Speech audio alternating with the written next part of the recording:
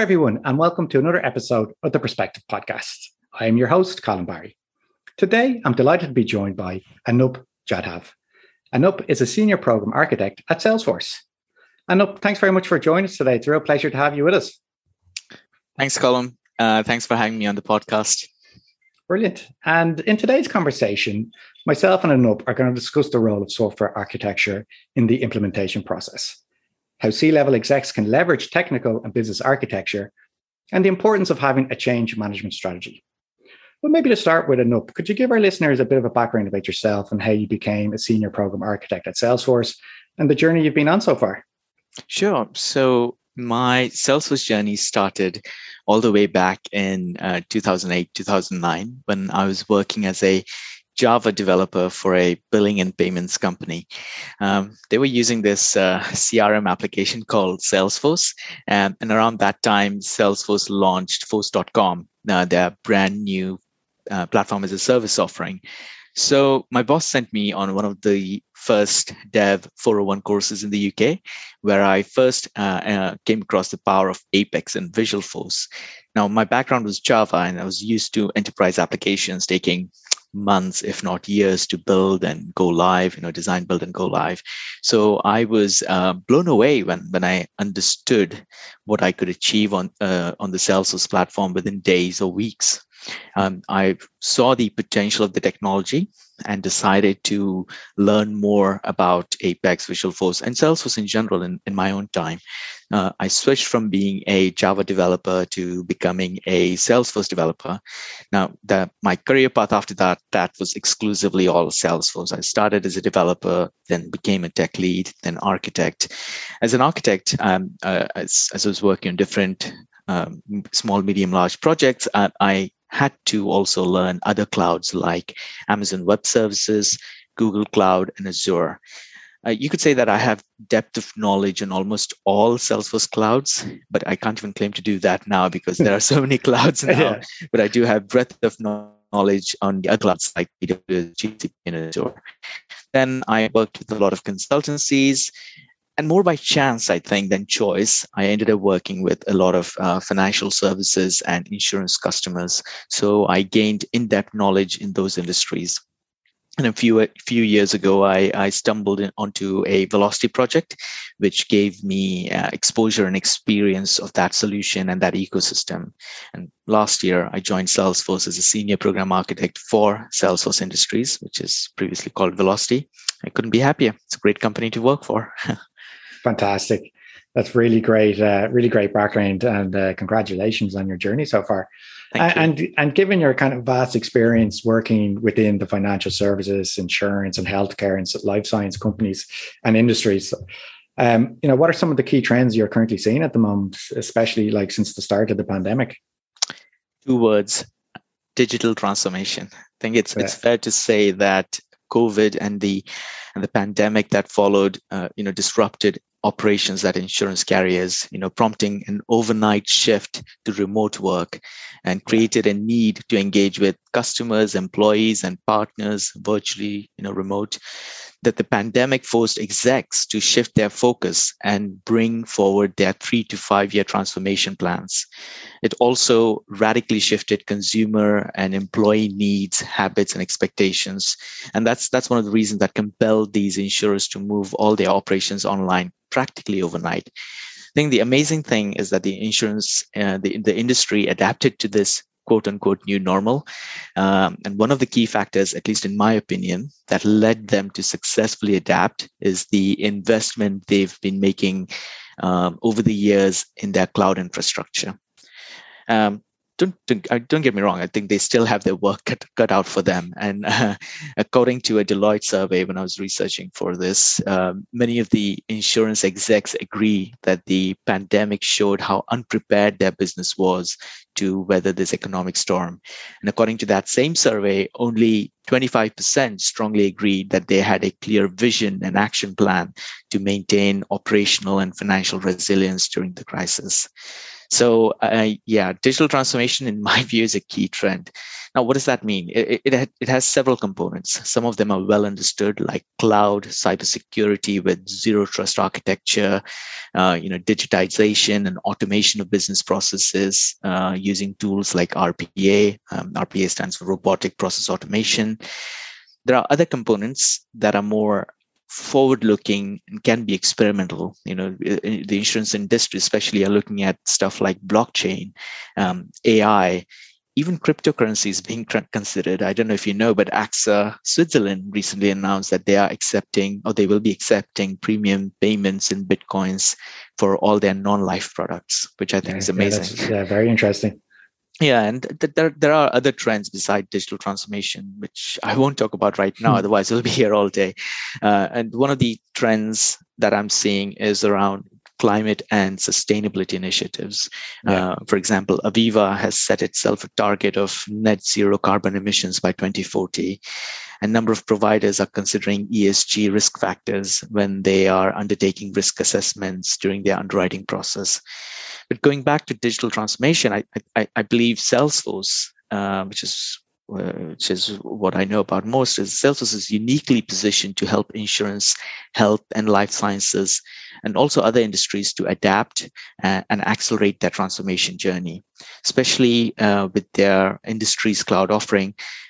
Salesforce has the capability now to provide customer-centric solutions so that these carriers are able to create more personalized member and employee experiences. Right, that's really interesting. Really interesting points you make there, Anup. And even with regards to corporate social responsibility, I think that's something that is really been highlighted. How important it is over the last year. And I think it's definitely moving forward, something companies are starting to take more seriously. About time, I would say. Yeah, definitely. And I think given the week that's in it with COP26 happening over in Glasgow, hopefully more companies take action, and, we can maybe hopefully start to reverse some of the problems that we've caused in the past. So, that's really interesting. Yeah. And could you talk to us a little bit about then the role of actually, software architecture and the importance it plays in the implementation process for Salesforce? Good question. I like to use a metaphor to explain the importance of software or enterprise architecture and why it's needed. Now, I came across this metaphor in a Salesforce Enterprise Architect Program course that I recently did, and I really liked it. At this point, I think I should do a big shout out to Divya Alavarthi, who works here at Salesforce, and her team, who created the content for the Enterprise Architect course.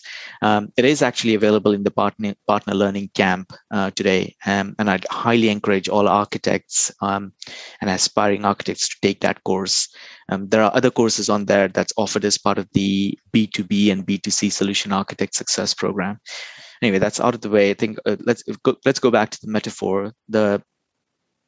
Let's say that you were given the unenviable task of designing and building a city, and you don't have a master plan. We all know the unintended consequences of cities and towns that grow really fast without a plan, right? They have issues like addition of ad hoc roads. You have to deal with power outages, gridlocks, and they don't have common services like parks or schools. And I don't mean that they won't have schools, but there might be inefficiencies. Some schools might be over allocated, and others might not have filled all their seats. So the cities try to retrofit all of the needed infrastructure improvements, but it's very expensive and time consuming. These additions are also inefficient and ad hoc. But in contrast, if you did have a master plan, you'd be smart in your design. You would consider creating common services like parks, schools, roads, electricity grid, transports, etc. You would plan ahead for growth and change and upgrades that you may need as the city grows. Similarly, I think in the IT world, you could say that software or enterprise architecture lays the foundation of a software system and puts rules in place to prepare your organization for change and growth. it has to be a strategic approach to design and build your enterprise systems. And by strategic, I mean that it must be tied to your business goals. I think this is even more relevant if you're planning for or going through a digital transformation, like we mentioned before. True digital transformation is, I'd say, more than just changes in technology. Yeah. If you're just changing the technology, that's just digital translation. Yeah. I think true digital transformation changes how the business fundamentally operates. Businesses are complex and they have several challenges like siloed data. They're operating on legacy platforms, which is a huge problem, especially in the insurance industry. You have so many legacy platforms. You have internal politics and the resulting lack of alignment across the company. So if you want to overcome these challenges, you need a connective tissue that creates that alignment across various teams and puts the focus square and center on the customer. And I think this is why you need software architecture. Don't know if that answered your question. Yeah, no, that's brilliant. That's brilliant. Yeah, that's, I'd never heard that metaphor before, but it really explains it's not mine. I had read about it there, but I really liked it and I use it often now. Yeah, no, it makes complete sense. And I was just thinking in my head, also having a sewage system, planned out as well in that city. Yeah, could leave you in the proverbial SH1T. So, but yeah, no, it's a really good metaphor. And I'll also put a link to the course that you mentioned at the start in the description as well when this goes live. Oh, good, thanks. And then, so before kind of thinking about the systems and technologies to implement, how can C-level execs leverage technical and business architecture to achieve successful outcomes for their projects? Yeah, I think following on from what I said before, it's important that the execs understand that technical architecture or enterprise architecture is not just about technology. And business architecture is not just about business process. I think, and secondly, business architecture is not optional. It should not be overlooked. I would say it's almost as valuable, if not more, as enterprise or technical architecture. If the solution is technology-led, then you run the risk of building a solution that is not customer-centric. At least in my view, business architecture is a key enabler for technical architecture. I'd go as far as to say that business architecture is a foundational component. What does that mean in practice? In practice, it means that the scope and the strategies are clearly defined from a business perspective first, and only then from an IT perspective. At least from experience, I've seen a reverse of this, right? When it's IT-led, most of the large digital transformations seem to be IT-led. It's like technology first, platform first, rather than what is the actual requirement? How does this benefit the customer? Yeah. Business architect is the bridge between that strategy and execution. I think it defines the what and the why businesses need to transform, and especially the kind of outcomes they need to achieve. It's also a great tool for organizational alignment that we talked about before, because it ensures that you've engaged with the business stakeholders before creating the technical architecture. Yeah, that's very interesting. And following on from some of those points as well, then kind of what are some of the common issues that prevent these organizations from becoming, truly digital enterprises? A couple come to mind. I think the first one I would say, and I've mentioned this before, is confusing digital transformation with digital translation. When you're doing just digital translation, you're just taking the existing process or experience and making them digital or online without any or very little thought to customer, employee, or partner experience, right? But in contrast, digital transformation requires changing not just the technology, but also your operating model, so that everything you do from technology, business processes, change management is all customer centric. The second issue is you're not being customer centric enough. If you don't put the customer at the center of everything, you would end up creating systems and processes that won't serve the constantly changing needs of the customer. And things are changing constantly. Today that there is so much happening out there in terms of how customers interact with technology, and what they expect from companies in terms of the service. And finally, I think the third common issue is lack of alignment. And this one is pernicious and unfortunately very common. You could have a great team, great talent, and the perfect plan and architecture, but without alignment, people could end up implementing solutions that are what I call the optimal at the local level, team level, but probably suboptimal at the organizational level where it really matters. Yeah. Or even worse, I think, they might end up solving the wrong problem. You spend all this time, money, and effort, but you're not solving the right problem. I think this is why I keep reiterating this. You need a business architecture that feeds into your enterprise architecture. Yeah. And kind of like as a partner, one area that, a lot of customers talk to us about is this idea of legacy code debt. Yeah. How can companies avoid this? And, what role does Salesforce play in this? So the reality is that you can't avoid code debt, no matter how hard you try. You'd always end up with some technical debt. The best thing you can do is manage this debt. So with Salesforce, it's easier to manage it than on other platforms. Admittedly, with Salesforce, your default position should always be config over code where possible. But for any non-trivial implementation, you will eventually need to write some code in Apex or in JavaScript for Lightning Web Components, and that's fine. I think in this case, my advice would be that you should actively track your config to code ratio and make sure that you don't have a code heavy implementation over time. Because what I've seen in a lot of projects is, especially if it's a greenfield project, you have all these best practices and rules in place, and all the governance in place to ensure that you are following the best practice.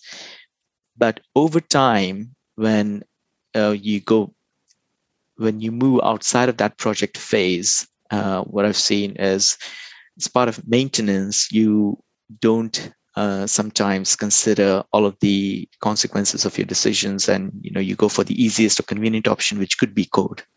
And you just have to be very vigilant.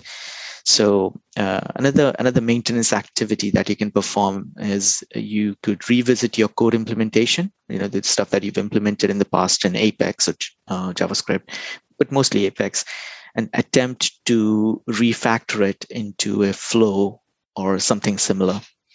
I'm amazed by the innovation happening in the flows functionality. Every release they're releasing something new. The implementation team, the Salesforce implementation team at the customer or the partner should keep track of those new features being released and consider refactoring that existing code with the new config feature. Now, we all know this is easier said than done.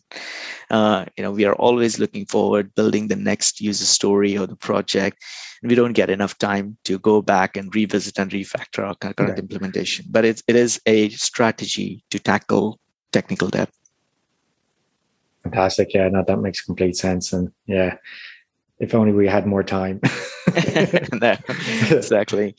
And one area I wanted to touch on before we kind of finish up, which sometimes gets left behind or, as an afterthought, is change management and the processes surrounding it. I believe you have quite a bit of experience in this. So I'd love to get your thoughts on, when companies are developing new strategies or new systems and processes, how can they go about implementing change management and, developing adoption strategies or methodologies? Yep. I think with change management, the trick is to have a two-pronged strategy. So one is for adaptive changes. These are some of these small or gradual or iterative changes that any company or organization undertakes when their processes evolve over time. And another strategy for transformational changes, which are larger in scope and scale, like when you're launching a new product or a new line of business or something like that. But for both kinds, my advice would be to start the planning early on and not wait till the end, like 2 weeks or 2 months before go live, which is what I've seen happen a lot of places. Start by crafting a vision and a plan for that change as early as possible. It should include the strategic goals, which you can actually lift from the business architecture document if you have one. It should specify, in fact, I would say it must specify KPIs, key performance indicators. How will the success be measured? What metrics do we care about? The third thing is nominate change champions. So rather than trying to do everything yourselves, you can distribute the load of change management or the work of change management by nominating change champions from business stakeholders. So these are the stakeholders who will oversee the task of implementing change. A good side effect of this is when people are given the accountability for that change, they are more interested and incentivized to then make that change happen. Yeah. And I think you should spend a lot of time in this planning stage. It's very crucial. If you start without a proper plan that has the outcomes and KPIs, if you don't have that, you won't know if your change management execution will work.